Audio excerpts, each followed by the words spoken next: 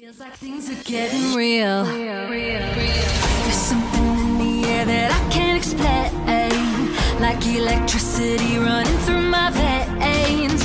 My wheels are spinning. Welcome back to New Persuasive Words. I'm Scott Jones. And I'm Bill Bohr. And here we are on a Monday afternoon. Yeah, Thanksgiving weekend. Yeah, and we hope that the president will pardon a turkey and not kill the 8 that President Obama pardoned. Right, traveling mercies. To show the discontinuity in our administrations, we will actually kill 7 turkeys instead of pardon 1. You know, you start being easy on turkeys and, you know, who knows what happens. Turkey was almost our national bird. I didn't know. That's what Benjamin Franklin wanted. Yeah, so those of you traveling mercies for Absolutely. all of you out there. And so some of you may be listening to this while waiting for your train, plane, or whatever. So Wednesday night is like the biggest social night. Biggest bar night of the year because everybody's off. And everybody comes home. Everybody's off. Yep. Maybe you might see Lindy and I at the Langhorne Hotel. Very possible. Oh. I love the Langhorne Hotel. Yeah. So you said something, again, on Facebook, maybe in your sermon. You can find this on the Resident Exile website, Facebook page, or on Bill's personal Facebook page if you are friends with Bill. So you say, I think one of the pressing needs for Christians in this current time is to develop spiritual sobriety. I think most people in this time want to drink heavily, but you know, as I said, spiritual sobriety. Right. Spiritual sobriety. A sober faith is one that is not in crisis because Christians behave badly and think poorly. A sober hope is not influenced by the 24-hour news cycle or declining church attendance. A sober love is one that both channels and models the disinterested and unconditional love of God in Christ for both sinners, saints, and everyone in between. I like how you did that. Faith, hope, and love. I don't think I caught that the first time. I came up with that myself. Well, it's based on the 1 Thessalonians 5. Right. Lectionary text, and actually Paul puts it in there. You know, he talks about be sober. He's talking about, being ready and reading the signs of the time, about being prepared for the second coming. But then he gets into talking about how we are to live now. He says we're children of the light, not of the darkness. And then he tells us to be sober and alert. And then he weaves in there faith, hope, and love. And I think to me that that's what spoke to me as I was working on it this week, because I think, you know, whether you think of those as theological virtues, as Thomas Aquinas did, or these 3 things will remain, as Paul will say in 1 Corinthians 13. In many ways, they are the uniquely Christian gifts, approach, whether they operate as charisms, gifts, or whether they operate as virtues. In some levels, it's the way we are to approach almost most things as Christians. You know, through the lenses of those three states, if you would. And the Thessalonians passage reminds us that vampires cannot be Christian. Right. Children of light. I don't like anything where vampires are good, except maybe this is exception to we've had this. We've gone through. Blade is okay because Blade, first off, is like not purebred, right? I think he's like interspecies. Yeah, right. And he's sort of like he knows he knows he's got a tragic existence. He's kind of like the Twilight. When you have like these masses of good, they're not children of light. They can't be by nature. Wasn't there that one like kind of good vampire in the Buffy series? Angel, it's again Angel. Yeah, Angel. We've had this discussion. Yeah, before. I do like Sentinel now. I feel hypocritical because I kind of like the Angel. The other trouble is, you can't baptize a vampire. You can't. No, you can't. It works out badly for the vampire. So there you go. So, but if you're Baptist faith, it doesn't really matter if you get, it's not really a sacrament. I feel somehow better about werewolves. Like I find them, they're just kind of like the Incredible Hulk. You know, they kind of. Yeah, I like werewolves. Yeah, there we go. I like good. werewolves. Good. That's exactly where I was going with my. I'm just saying. I want to put it out there. This is sober faith takes seriously the fact that we can't, put lipstick on a pig. You can't rehabilitate the vampire. Yeah, but there's a great song out right now about if we were vampires. It's a great. Oh, yeah, it's a good song. Yep.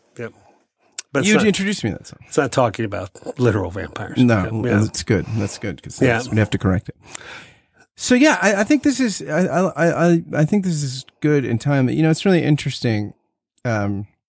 David French's piece that he was on Give and Take last week. He wrote this thing about Roy Moore and the rise of creepy Christianity. But he said there's two kind of temptations for modern Christianity on the West. One is sort of the accommodationist tendency to sort of water down the faith for a kind of cultural relevancy and really take away the particularity and the mystery away from it. He says the other one is to present faith not as something that is comfort in anxiety, but that will dispel and get rid of it through control. And if you just like, you know, one of the examples is like parenting, right? Like parenting is pretty stressful. A kid, you know, like it's finite, fragile, develops whatever way a child would develop. He says, but there's all these books that if you just do these 7 things, you'll come out and raise the perfect Christian kid. And he thinks that it becomes this kind of, you know, this sort of control anxiety measure kind of Christianity leads to these kind of controlling figures. And so I think that I resonated as I read your quote. I was thinking about that piece because because the kind of faith you're talking about doesn't make false promises about struggle, about anxiety, about complexity, about pain, about evil. It doesn't dispel that. It's a comfort in those things. Right. And I would say that these things, even these can be places where you experience the presence of God. Well, yeah. For instance, there was a post going on around, on one of the Baptist sites, one of the progressive Baptist sites, about the death of American Christianity.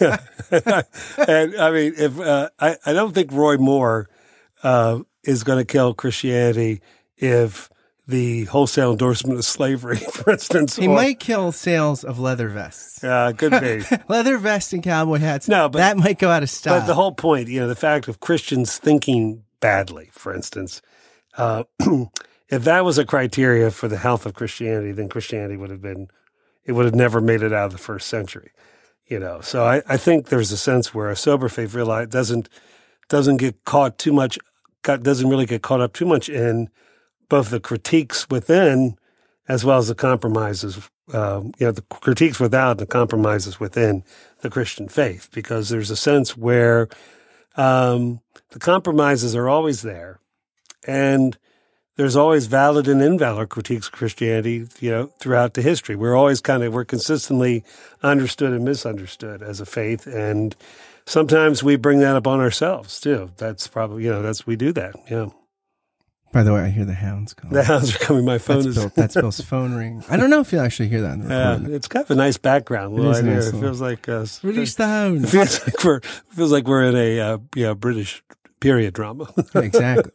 Yeah. So yeah, I think that I think you're right that Christianity, a bad idea here or there, is not going to end the faith. You know, the other thing that I was thinking of as I read your piece there were a couple of things I was thinking. One was Leslie Newbegin's book, Proper Confidence, which I think was the last book he wrote. That guy was writing, his first book came out in like 1940-ish or something, something crazy like that.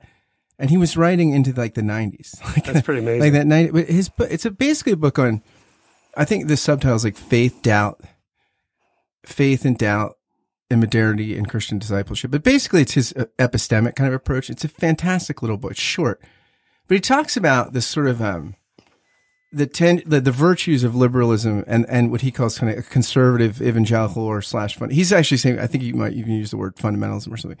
He says what you appreciate about fundamentalism is its conviction. Like they won't be nickel and dime to the death. He says what you appreciate about liberalism is its openness, its willingness to develop. And he says, you know, that there's something about each of those that we want. We want a sort of bold humility or humble boldness but the problem is either end of the spectrum trades one for the other. And then he thinks that, and he basically starts out in the beginning of the book saying certainty is sort of the enemy of faith. And it's unrealistic, he thinks, in modern life. Like we don't, and the quest for it creates all sorts of false intellectual dilemmas and all kinds of anxiety and things like that. But I think that the kind of serious, sober faith you're talking about seems to me is what he's talking about. Something that really is principled conviction and yet really understands it's always on the way and has an openness about it. Yeah. I think certainty almost always leads to, sport, a dead end evolutionary line. That's one definition of the word sport, where you'll either have an inquisition. Okay, you'll put people in heresy trials. The Inquisition is here to stay. Or you'll put yourself into a box that will eventually, there will be nothing, you will go extinct because there's nothing that's going to be feeding that. And I think, the temptation for certainty, it's why I think it's funny, pretty consistently in the Hebrew scriptures, the fortune-telling seers are condemned.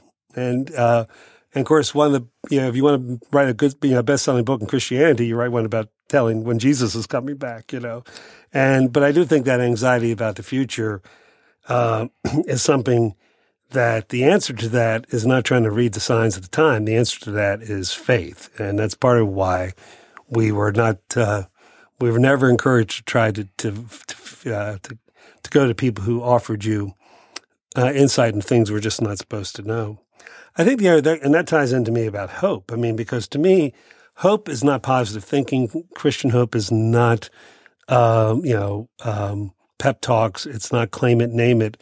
It's hope in the good that God will do. It's hope in the coming triumph of God, and realizing that there are a lot of bad days between the coming triumph of God. And I think hope is not temperamental, right? Optimism and pessimism are temperamental. Right. You can talk yourself into that. Yeah. And I just think there are people that are more optimistic by nature and people that are more pessimistic by nature. It's very interesting in that book, what's the guy, Thinking Fast and Slow, Danny Kahneman. He talks about pessimism is good on one level because it makes you a better critical thinker, but studies show optimists live longer. But that's you could be a really hopeful optimist or a really hopeful pessimist. Cause I think that optimism and pessimism are things that see strictly along a certain kind of anthropological lines, what's possible on the plane of existence. Whereas hope is something different than that and often emerges from dark places, but it's not peppy. Yeah. Right. It's not sort of, half empty, half full. It transcends that. Yeah, I'm taking a Bible study through the book of Revelation, verse by verse right now. And one of the things that... As opposed to every other verse. Just odds, just evens. Yeah, you're better off if you just go Just go evens. Yeah, it's kind of, you understand why people skip through it and just make the chart. Yeah, Let's not read the details. I want to take a brief moment to ask you a quick question. Do you like this podcast? Do you enjoy it? Do you look forward to listening to it while you do a morning, afternoon, or evening routine, or while you're exercising, or while you're caught frustrated in traffic? Do you tune into it because of the conversations you find here? If the answer to the aforementioned questions is yes, or even just a solid maybe, would you do something for me? Would you consider becoming a Patreon sponsor of the podcast for just $5 a month or more? It's for a good cause. You can help this podcast and one of the many others I do keep going. To be a patron through Patreon of this, which I think is an art form you're enjoying and will continue to enjoy. Again, any contribution is welcome, but for $5 a month, you will get a shout out on the thank you roll call, which begins right now.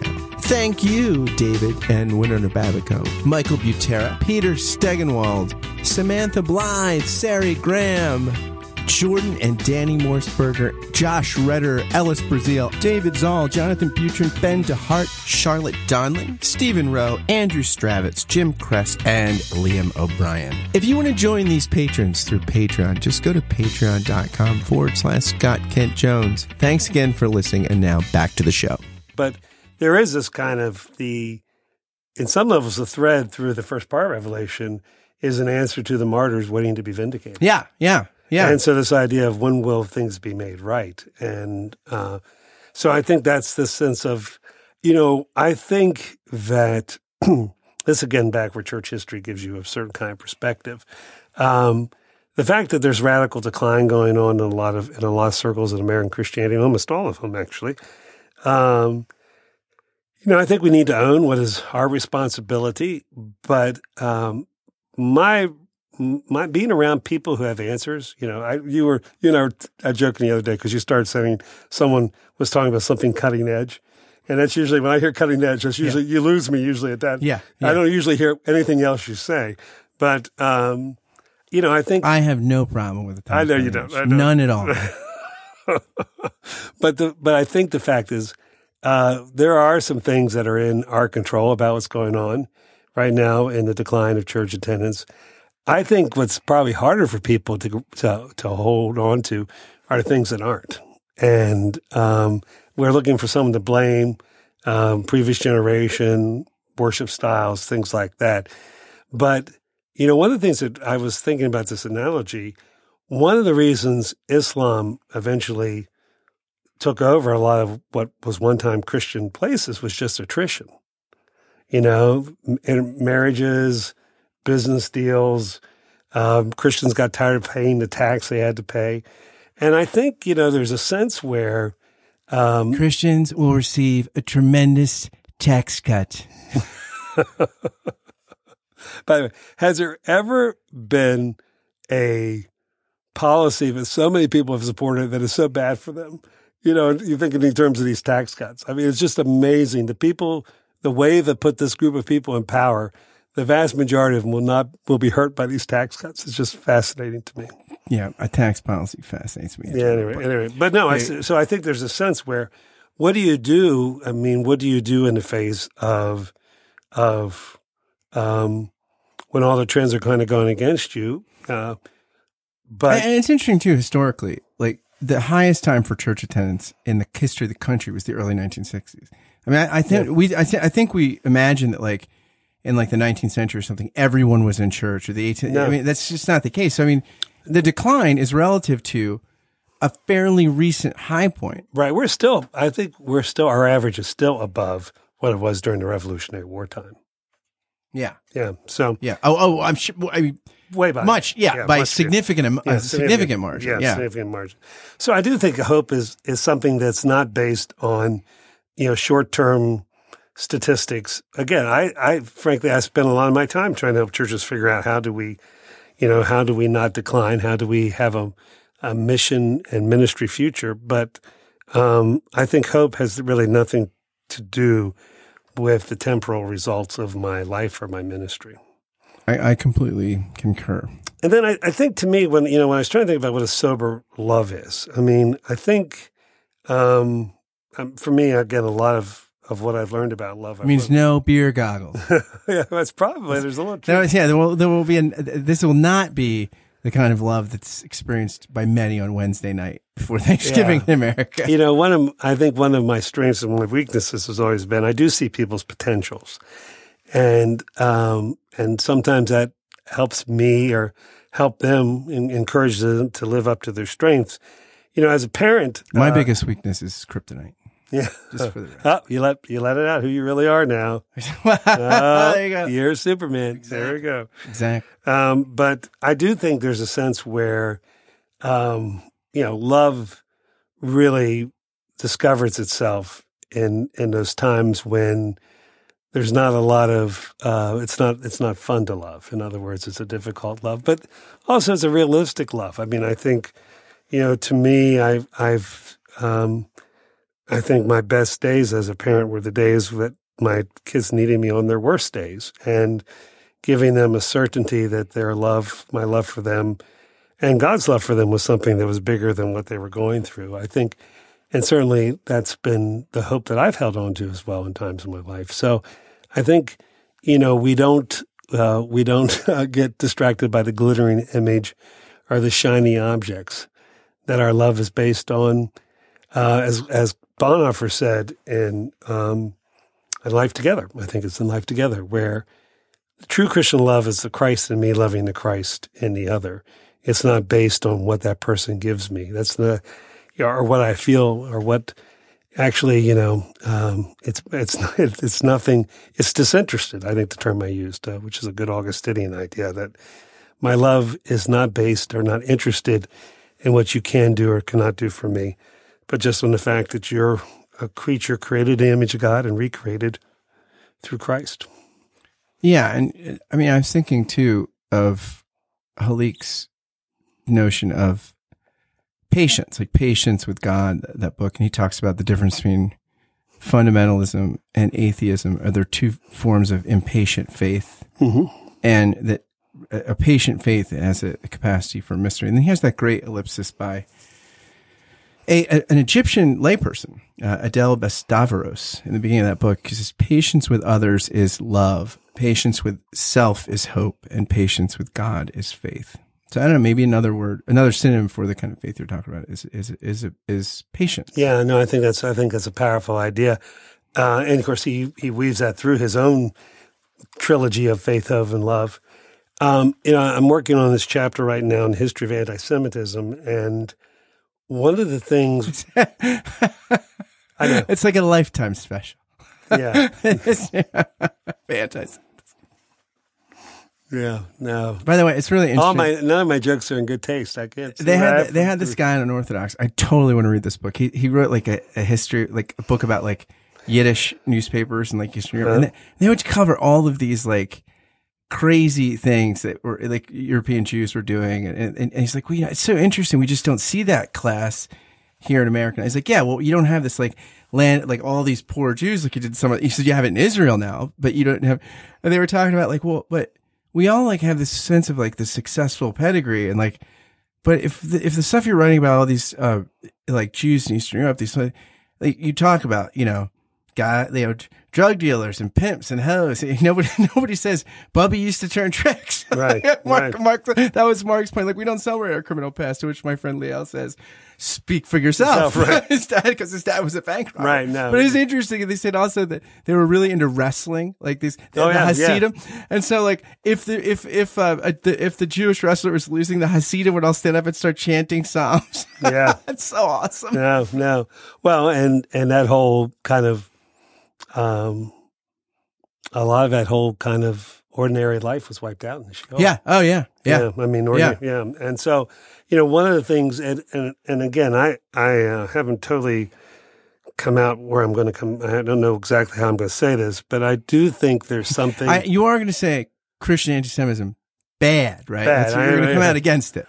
The question is Christianity inherently anti-Semitic? Is the question. I don't know that the people asking me to write this chapter would like that idea. But part of it is the fact that early on Christians and Jews were in competition. And part of, if you would, some of the early attitudes of anti-Semitism within Christians was born out of the anxiety of the fact that they didn't accept Christ as their Messiah. And there's a sense where the whole basis, the legitimacy of our religion is based on the fact that Jesus was the Messiah of God, the Savior of the world. And I still think a lot of times in certain fundamentalist expressions and certain evangelical expressions, I'm not quite as prepared to make the difference between those two as some of our colleagues are, but that's okay. I'm comfortable with it. You're comfortable with it. That's fine. Yeah, I told you in 1968, I'm comfortable with it. Maybe 1974. It's not so much in 2017, but at any rate. But this kind of insecurity about, we see it with the Six-Day Creationist people where they put all the chips in, defense of the faith based on a particular idiosyncratic reading of the book of Genesis, or, it was maybe the virgin birth in a previous time. But this idea where a sober faith, hope, and love doesn't let the anxieties of those who disagree with us make us make bad on Christian moves. I think there's something spiritually schizophrenic for a Christian to be anti-Semitic, given that our Lord and our entire Bible was written by Jewish people. Our Lord was Jewish. The mother of God, Mary, was Jewish. Yet, it's something that not only has existed throughout the ages, but it's alive and well today. And sometimes, frequently, there are several very different kinds of pockets of this anti-Semitism, some in the extreme right, the alt-right, and some also in the extreme left. So it's something that I think when you let your anxieties, you talk about this all the time, when you let your anxieties dictate your relationships, or when you let your anxieties, maybe the ones you're not even aware of, start shaping your theology, that moves you away from faith, hope, and love, which brings us back. That's a lot of what Halleck talks about. Absolutely. Yeah. So there you go. I hope that we have, I pray that there's a resurgence of this kind of faith.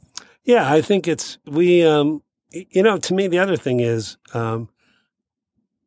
we need to get out of the job of defending the faith and back into the job of living and sharing it, and giving a cup of waters to those who might be Jesus in our midst. I think it's, you can make mistakes when you're trying to serve others, but boy, those mistakes made in love are a lot less hard to cover up than those made out of anxiety and fear. Yeah, and I think that like faith, it is better described than defended in the sense of like when there's a rich picture of it, described, told, narrated, borne witness to, that's much more compelling than a kind of defensive kind of posture. Because the defensive posture always, when somebody has a defensive posture, it makes you defensive. I mean, in any kind of interaction. Yeah, it just makes you feel that way. I've told this story before. It's one of my kind of shaping stories of my life. But,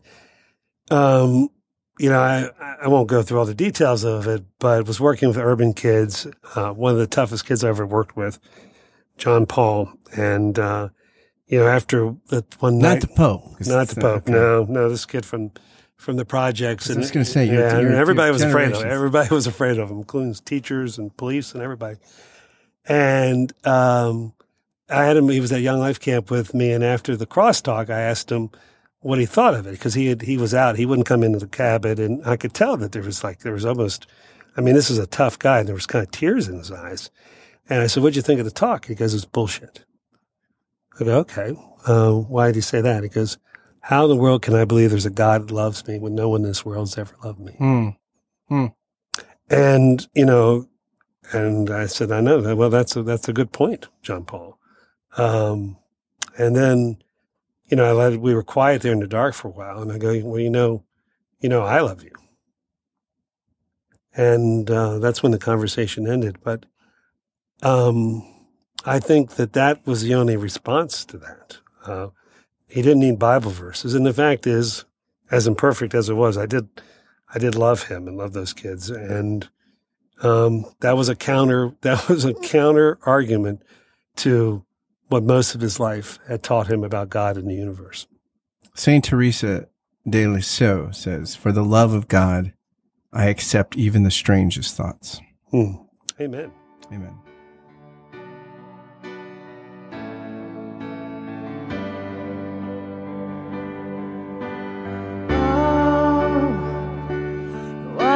So sad, the tears are in your eyes. Come on and come to me now. Don't be ashamed to cry. Let me see you through, 'cause I've seen the dark side too. When the night falls on you, you don't know what to do. Nothing you confess could make me love you less. I'll stand by you. I'll stand by you.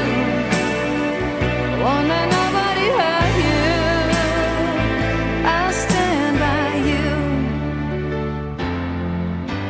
So if you're mad, get mad. Don't hold it all inside. Come on and talk to me.